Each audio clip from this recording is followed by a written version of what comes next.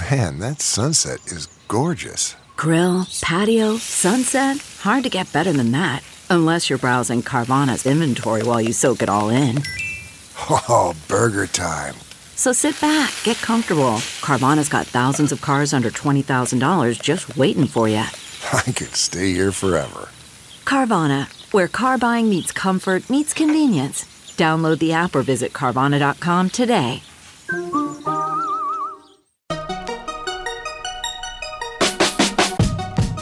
Welcome to another weekend bonus episode of the Tech Meme Ride Home. I'm Brian McCullough. As I said on Friday, we're going to delve today into sports tech in a meaningful way for the very first time. Sports tech is basically, well, it's a lot of things. The streaming wars from a new angle, because where has sports been in all of that? This will be esports. This will be the streaming wars surrounding game streaming. The new betting economy. This will be wearables and actual sports tech products. My guest today is Will Martin, whose sports tech newsletter is something you should definitely subscribe to immediately if you like this space. Link to sign up for the newsletter in the show notes. Will, thanks for coming on the show to talk sports tech. Actually, what I should do at the beginning, because this is one of those spaces that I don't know very well, and I like to do these weekend episodes to check in on and learn more about. You have a newsletter that I've subscribed to for the better part of a year now called Sports Tech Live. Is there any quick and easy way for people to find that? Just Google around for it? Yeah, so it's a part of the Techstars network. So it's if you go to startupdigest.com, you can find a bunch of different topics there. Sports tech is one of those, because Techstars has got a couple of sports accelerators now. So if you go to startupdigest.com/sports tech, you'll be able to subscribe to the newsletter. And I highly recommend doing that, especially because if you've got to interview somebody about this, it's very easy to just go back in the last few months and cherry pick things to talk about. But it's actually a fascinating space because it sort of overlaps with a lot of things that we do talk about on this show. I'd like to start with the streaming wars, sort of Venn diagram overlap of it. I've asked other people on these weekend episodes why thus far sports hasn't been a bigger part of the streaming wars so far. I assume that that's because, there's these multi-year contracts that are already in place, so it's hard to break into. It's super expensive, et cetera, et cetera. What's your take on that? Why sports hasn't been a bigger player yet? Yeah, and I think you're dead right with the multi-year contracts, especially in the US. The big leagues like NFL and NBA, they tend to do longer contracts. So 5 to 7 years is kind of like a typical contract in streaming or rights in US sports. But if you look at kind of European kind of model, it's kind of more of a 3-year kind of cycle is what they go through. So the Premier League is probably kind of on a par with the NFL in terms of overall contract size. So that's where Amazon have kind of creeped in the last 12 months. So we're starting to see the tech giants kind of coming in, and in 3 years' time we'll be talking about the NFL doing new contracts, and all signs point to the tech giants being involved there as well. So I think it's still bubbling in the sports sector, but I think it's definitely coming. Let's talk about that, the Premier League streaming thing. The listeners of the show know that I'm a Premier League fan, and so I guess it was last month Amazon did its first weeks of Premier League streaming, and there was a lot of talk about how, because illegal streams are huge in Europe, especially for soccer stuff.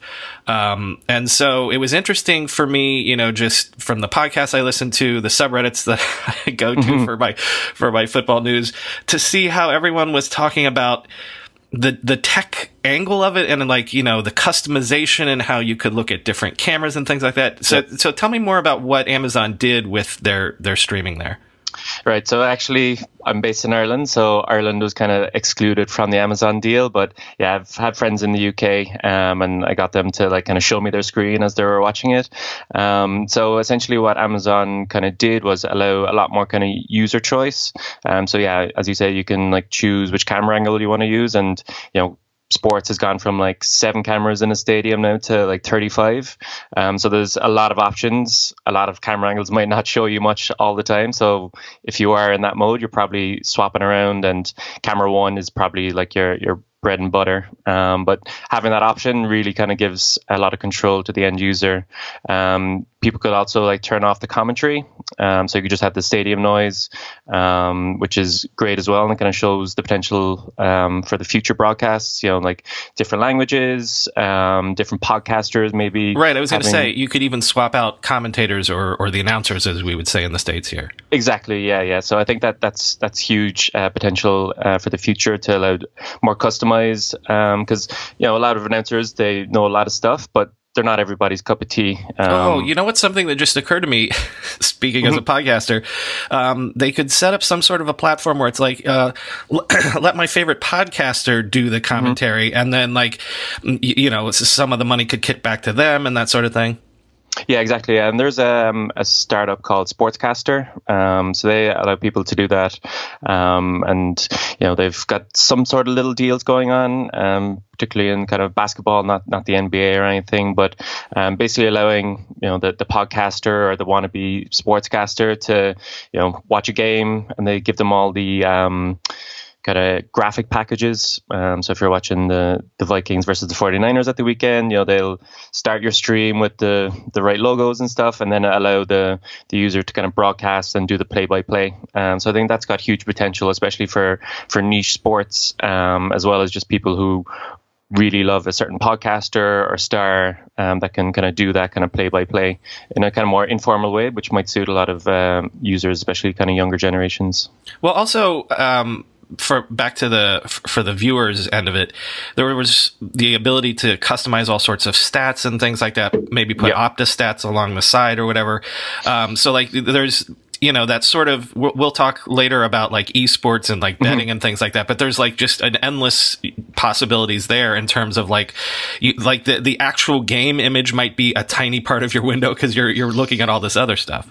Exactly, yeah. And obviously with the advent of AR and that kind of coming into the future, you could just have it all just in one kind of field of view and just kind of rotating your head to see that. So yeah, I think stats have like kind of really blown up in the world of sports. Obviously, I think the US sports were kind of ahead of this, and you've kind of seen it kind of coming into the Premier League and soccer around the world. But yeah, on-demand stats is something huge, especially with kind of OTT platforms. And I guess Amazon have kind of learned a lot from what they're doing on the Twitch side.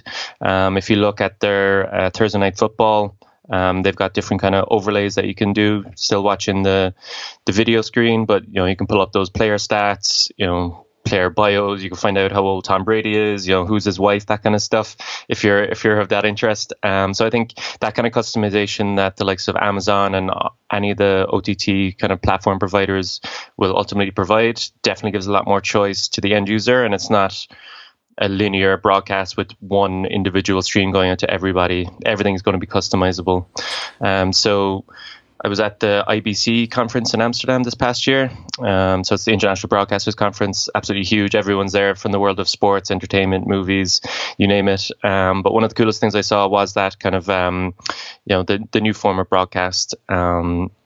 So not everything going out over one stream, but all the individual components. So the sound, the video, the data, all being sent as individual packets. And then it's kind of put together at the end user side. So then the end users got full control of what they see, what they hear, what they can kind of flick through in terms of stats. Well, and then from the production end of it, think of all the data. Mm-hmm. And not only the broadcaster can learn, well, this is what people are really interested in, but the sports can learn that too. Like, well, this is really what people care about. And so, there were some articles I think that you linked to that were questioning, well, how will this actually change the sports when the sports now have the data in terms of, what people love? People love the ball boy cam, or you know what I mean? Like, or they hate the wait for the VAR review or things like that. Yeah. So this has the potential to change. Sports for the first time knows on a minute to minute basis what people actually care about. Exactly, and it's kind of the first time we're seeing that kind of level of interactivity, that people aren't just like sitting back on their couch and not touching a button. Obviously, with the advent of OTT and IPTV, the user now has a chance to like start inputting to what they see, hear, and consume. So that all data is going back to the broadcasters. I'd like to know how the deals are structured. Did the Premier League get access to all the data that Amazon's collecting? That would be very interesting to know. And ultimately, the teams, did the teams get to know as well? Because you're an Arsenal fan, I'm a Spurs fan. Like, does that information travel back to the teams themselves? Isn't it, because it's so powerful and because like what people care about is the sport, isn't it inevitable that eventually like the NBA will just have its own subscription offering and they won't go they'll have to go through the platforms in a sense, and in theory like people will always be willing to pay up, but I mean, why isn't it inevitable at some point that I'll just subscribe to the NBA, I'll just subscribe to the Premier League, I'll just subscribe to the NFL? Like, why do they need to continue to do these deals? Yeah, I guess the traditional way of doing things is the biggest market. You know, everybody's got a house or TV in their house, so that's where where the reach is going to be. And obviously, the big traditional broadcasters have a lot invested into the world of sports. Obviously, the streaming wars also kind of leans on their content, so the TV shows that they're producing and putting out. But with live sports, it's live, it's appointment viewing. So the advertisers actually get their ads viewed and not kind of skipped over. So ultimately, I think there's going to be a battle between the two. I think ultimately every league and team would probably want their own subscription service, especially the big teams. Because, when Manchester United were bought by the Glazers back in 2005, that was the big kind of speculation at the time, is that they're buying this so that when the rights are put back on the individual team, that they can go all around the world to their 800 million or so estimated fans and try and monetize those individually, as opposed to being part of a package deal inside the Premier League and just getting a cut. So being able to ultimately own their own content all around the world. So it's going to be a slow process. I don't think the TV players are going to give up easily. I think there's a quote from some executives from, I don't know, is it ABS or CBS, but they'll do anything to get the NFL back once the new rights are coming up. Yeah, that was my next question, because now you have all of these, now you have the streaming wars going on. So all of these people with deep pockets that are incentivized to try to build out their platforms. But at the same time, if you're CBS, and you're afraid to lose SEC football or something, because if you lose it, potentially, like it's been said 1,000 times, that live sports are the only thing that traditional TV has left. It's appointment viewing. So are we potentially in this next round of negotiations going to see like just stratospheric bidding wars? Yeah, I guess that was always kind of the rumor that was going to happen, but we haven't really seen any action from Facebook kind of coming in, bidding for rights. They've done pretty strategic deals. So they're like one of the main providers of La Liga in India. So it's not a market that they've spent a lot of money on.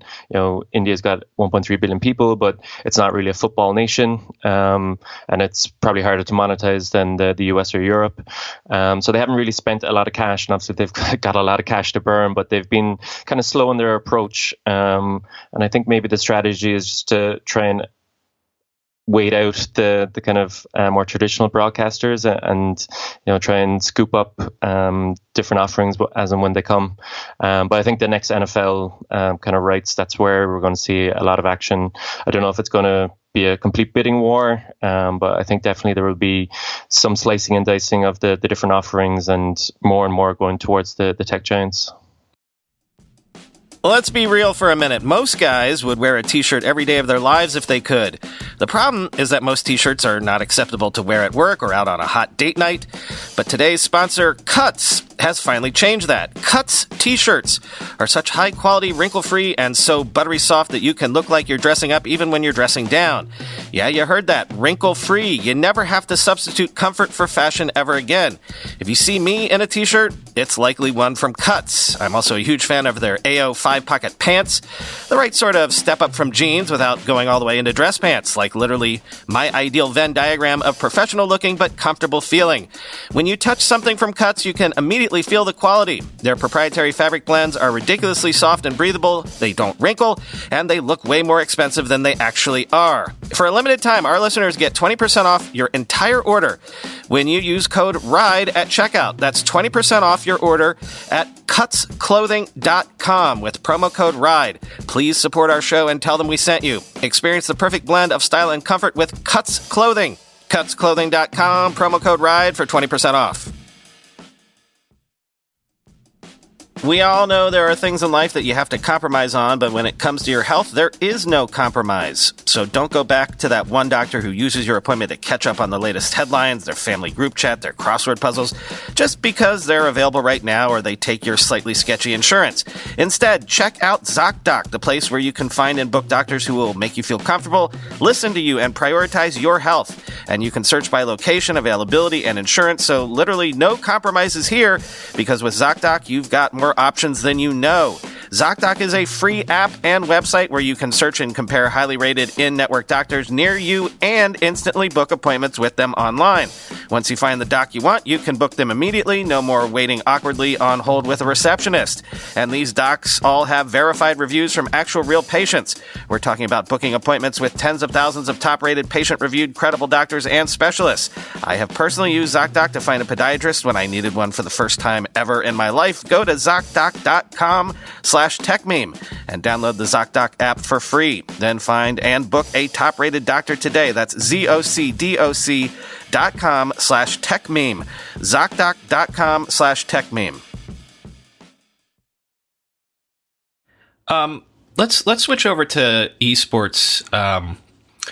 Sure. This is an unfair sort of big question to lead off with, but just in a broad way, I'm curious about the esports market, like where it is in its sort of evolution. Like, are we at the point where the big major companies are coming in with lots of money? Are there big major startups like unicorns in the esports space? Like, in the broadest possible way, like what's the state of the market right now?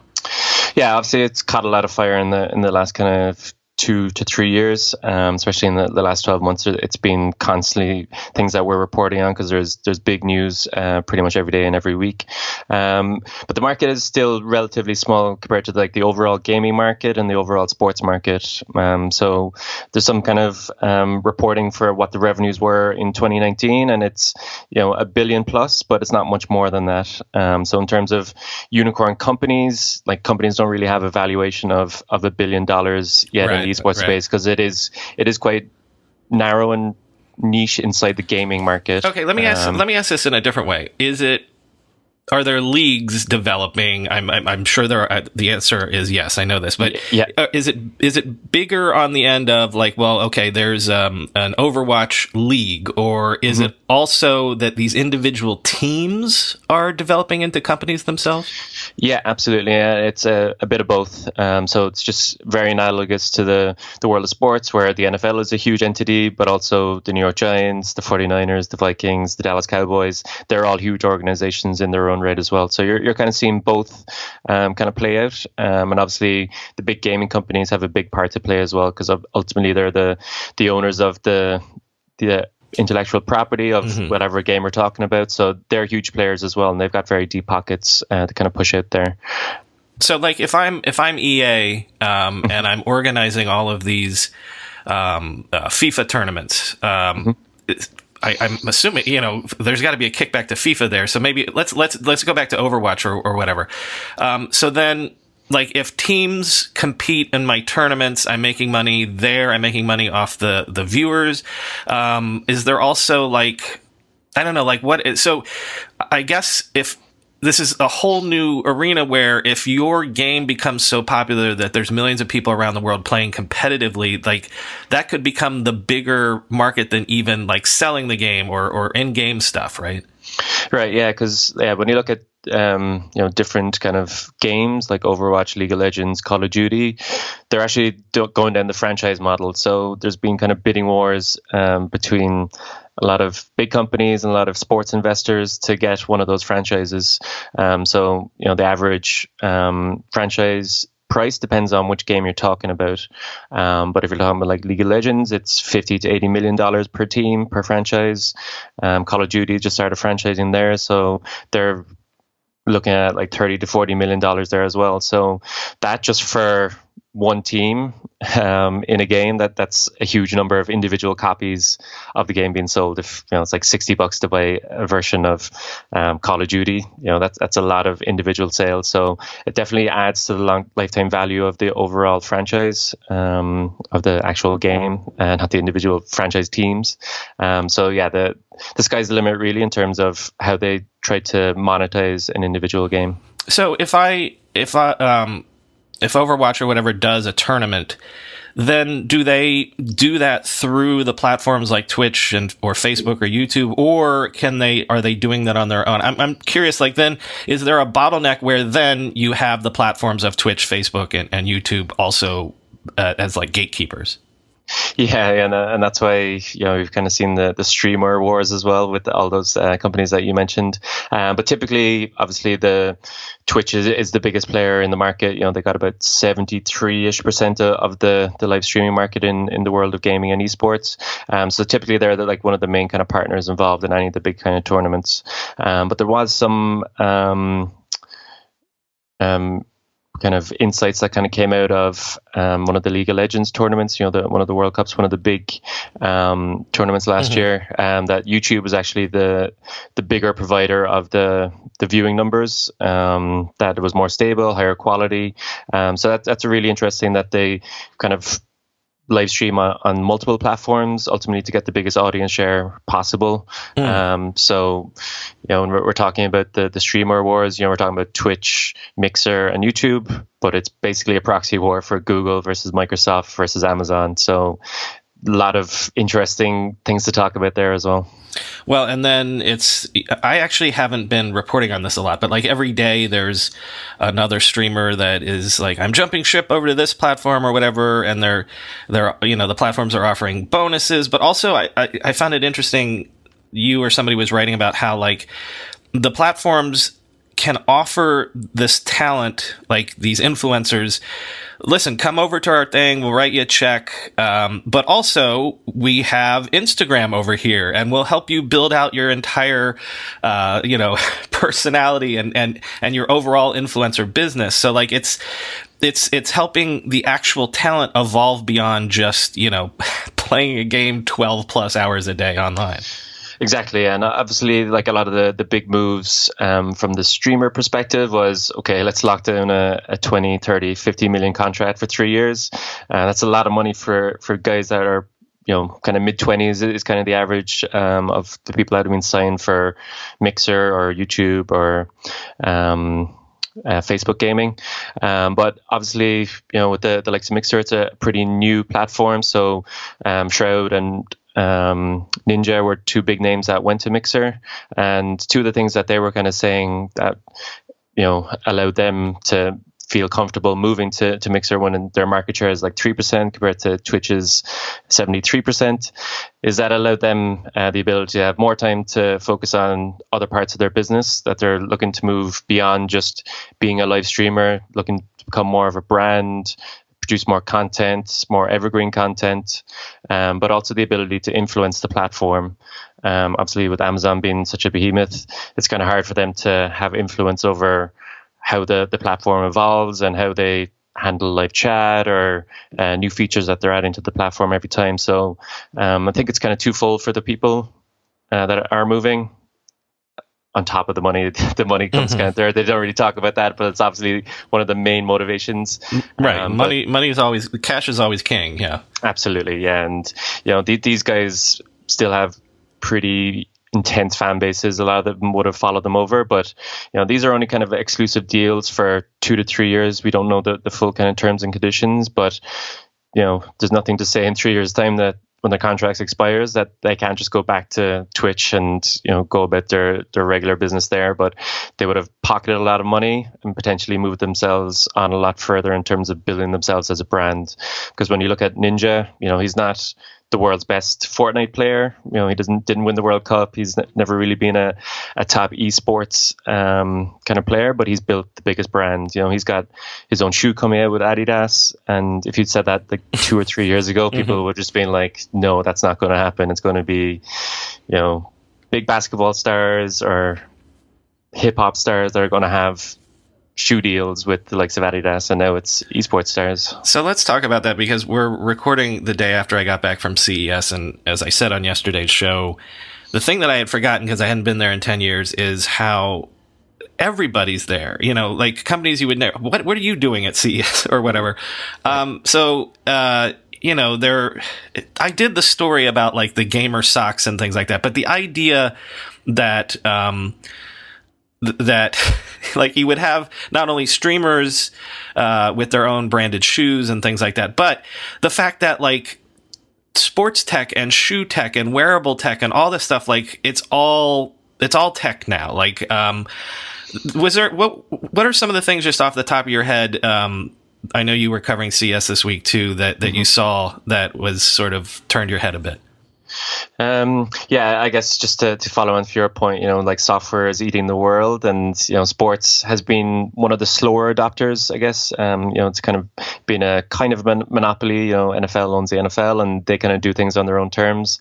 But we're kind of seeing that kind of completely change.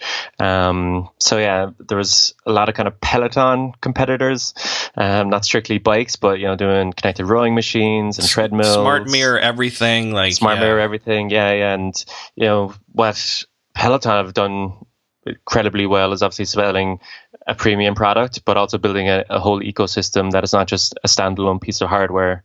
The live classes, the on-demand classes have really kind of boosted their uptake and keeping people honest and actually using the expensive piece of equipment that they've used. And I guess that's where the smart mirrors kind of come in as well. Obviously you can display a lot of data, like your heart rate, if you've got your fitness tracker connected to it, to keep you in that kind of fat burning kind of zone or whatever.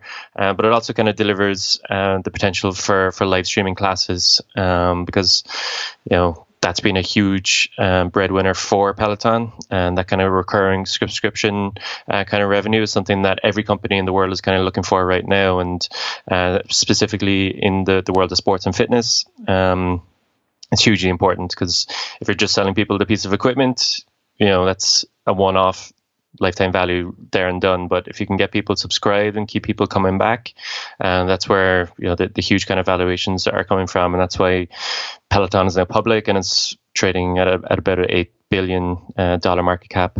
Hence all the copycats for different kind of niches inside fitness, to see if people can and kind of piggyback on that idea of smart hardware connected with the different hardware wearables, but also delivering live streaming content. With everybody fighting for attention, how can your business stand out and connect with customers? Easy. Get Constant Contact. Constant Contact's award-winning marketing platform has helped millions of small businesses stand out, stay top of mind, and see big results fast. Constant Contact makes it easy to promote your business with powerful tools like email and SMS marketing, social media posting, and even events management. With Constant Contact, you'll reach new audiences, grow your customer list, and communicate more effectively to sell more, raise more, and fast-track growth. Don't know much about marketing? No sweat. Constant Contact's writing assistance tools and automation features help you say the right thing at the right time, every time. Plus, you can send with confidence knowing your emails are actually reaching your customers thanks to Constant Contact's best-in-class 97% deliverability rate. I use this, and you should too. Tackle any challenge with Constant Contact's expert live customer support. Plus, everything's backed by their 30-day money-back guarantee, so get going and start growing your business today with a free trial at ConstantContact.com. Just go to ConstantContact.com right now. Constant Contact, helping the small stand tall. ConstantContact.com. Actually, final question, sort of in that vein of, the phrase I always use is what tech really means these days is it's impossible not to know anything. So with all of the data that's available, if I'm talking about high level athletes now, professional athletes, but also like if I'm an Olympic level swimmer at this point, or marathon runner or whatever, my training regimen is all now that, the oxygenation of my blood on mile 13, and like how many, your shoes are smart enough to tell you that your stride is off or something like that. Like are we reaching the cyborg level where the high-end athlete is essentially has so much data, so much tech involved in their training routines that we're reaching cyborg level now? Yeah, like everyone's wearing a wearable, so it's not embedded in the athletes yet, but it's as soon as they show up for training, in the world of soccer or NFL, the GPS trackers are attached to the player from minute one till when they finish. There's even sleeping tech, and there was a couple of stories I reported there about, how do people rest and recover? Because it's all encompassing now in the world of professional sports. It's not just every minute that you're awake, it's every minute now that you're asleep is being monitored and optimized for better recovery, better stamina, better performance. So it really is the cyborgation of athletes. Well, listen, that's a good segue for me. Arsene Wenger has always been credited in bringing simple diet to professional sports in Britain. The idea that you wouldn't go to the pub afterwards and have a burger and a pint or whatever, just eating well. So you're a Spurs fan. I'm an Arsenal fan. We have both gotten new managers this season. How are you feeling with things right now? There was initial kind of optimism that's kind of dissipated. We're playing Liverpool this weekend as well, which could be quite embarrassing. You know what? Just beat them so that our undefeated season can still remain in the books. Ooh, I didn't even think about that. Obviously, I want to beat Liverpool to, obviously for Spurs to win, but also to try and make the league a bit more interesting, because it looks like they're just going to win at a canter, really. But I didn't think that us winning could help Arsenal, so might have to reevaluate who I'm ultimately rooting for. When you first heard the Mourinho news, be honest with me. What was your reaction? Yeah, no, I was pretty shocked because obviously, going back over the last kind of 15 years of Daniel Levy and Ian IC, the current owners of Tottenham, they've been kind of manager chip-chop, kind of heavy. But I thought Pochettino would get to the end of the season. But, it really was, like kind of 12, 18 months of kind of average performances. Obviously, we got to the Champions League final, which I think kind of papered over a lot of the cracks. But I was kind of impressed by how swiftly that they kind of moved. Obviously, they'd made the decision, and then, like 24 hours later, Jose Mourinho was in. So I think that really kind of impressed me, just in terms of some actual kind of foreplanning.